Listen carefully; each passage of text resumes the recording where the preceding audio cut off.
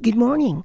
This is Minnesota River Valley Master Gardener, Barb Lamson, and with me this morning is my fellow Master Gardener, Karen Wright. Hey, Karen. Thanksgiving is coming up, and I don't know about you, but we certainly think about food in our family, and as the family members come, they bring different things, and friends come, and I just think this country was a melting pot, so to speak, for our ancestors coming here. And we they brought those recipes with them, and we adopted those recipes. But we also got food in other ways. We had Native American peoples that were growing things and certainly gave us wild rice. That's something that we had at our Thanksgiving table whenever we would have a goose, but we couldn't always get a goose because we didn't raise them. But wild rice dressing was great. And then there's George Washington Carver. The peanut was introduced to this country with the slave ships coming and bringing slaves to this country. But it was George Washington Carver who went around and taught people how to grow them, how to improve their soil. And for him, we're so very, very grateful.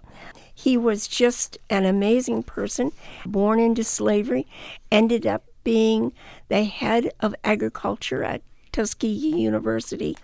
And one of the things he said that I just love to repeat is, no one needs to go hungry who knows how to raise their own food. And that was his philosophy. You know, more and more people are coming back to that today of realizing that it's good to raise your own food, too. And I think that's something to think about when we're celebrating Thanksgiving. You know, one of the things of Thanksgiving, of course, in school, we probably learned about the Pilgrims and the Native Americans, and a lot of that is myth. They look back even further back to the ancient origins of Thanksgiving, and I checked into this. They talk about the annual celebration of the harvest and its bounty. Thanksgiving falls under a category of festivals that spans different cultures, continents, and millennia. In ancient times, even the Egyptians, the Greeks, and the Romans feasted, and they paid tribute to their gods after the fall harvest. And it also bears a resemblance to the ancient Jewish harvest festival of Sukkot. And historians have noted that Native Americans had a rich tradition of commemorating the fall harvest with feasting and merrymaking long before Europeans set foot on American shores. So it's all about the harvest. Yeah, it's all about being grateful. It didn't just happen. And I think it represents this connection that people have always had to the earth. And giving this thanks, whether it was for this bountiful harvest or the fact that they had enough rain, because they had their rain gods as well that they were praying to and hoping that they would get the rain so the crop would come in. And a lot of the traditional, what we think of Thanksgiving foods resulted because that's a lot of what they had at the harvest time, whether it was squash or pumpkin or those sorts of things, or the corn. And so that's how a lot of them became part of tradition. That's part of the harvest. Right. And my ancestors, both the Norwegian side and the Swedish side, brought us two things. And we didn't necessarily just have this for Thanksgiving or in the fall. It was, when it was available, brought us lefse, which my mother taught us all how to make, and we all know how to make that and serve it to our families today. And then there was lutefisk.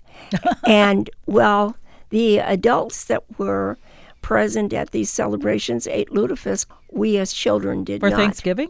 It could be for Thanksgiving, or it could be later on at Christmas time. During that season, lutefisk had to be imported here, so it wasn't something that was readily available. But when it came to the meat market and was frozen in like sticks or cordwood, my mother would buy it, and we knew that that was going to be a stinky business when she started cooking that. So, for her, especially for her parents. Well, we want to thank all of our listeners for listening, and we hope that you have a blessed Thanksgiving and a blessed year.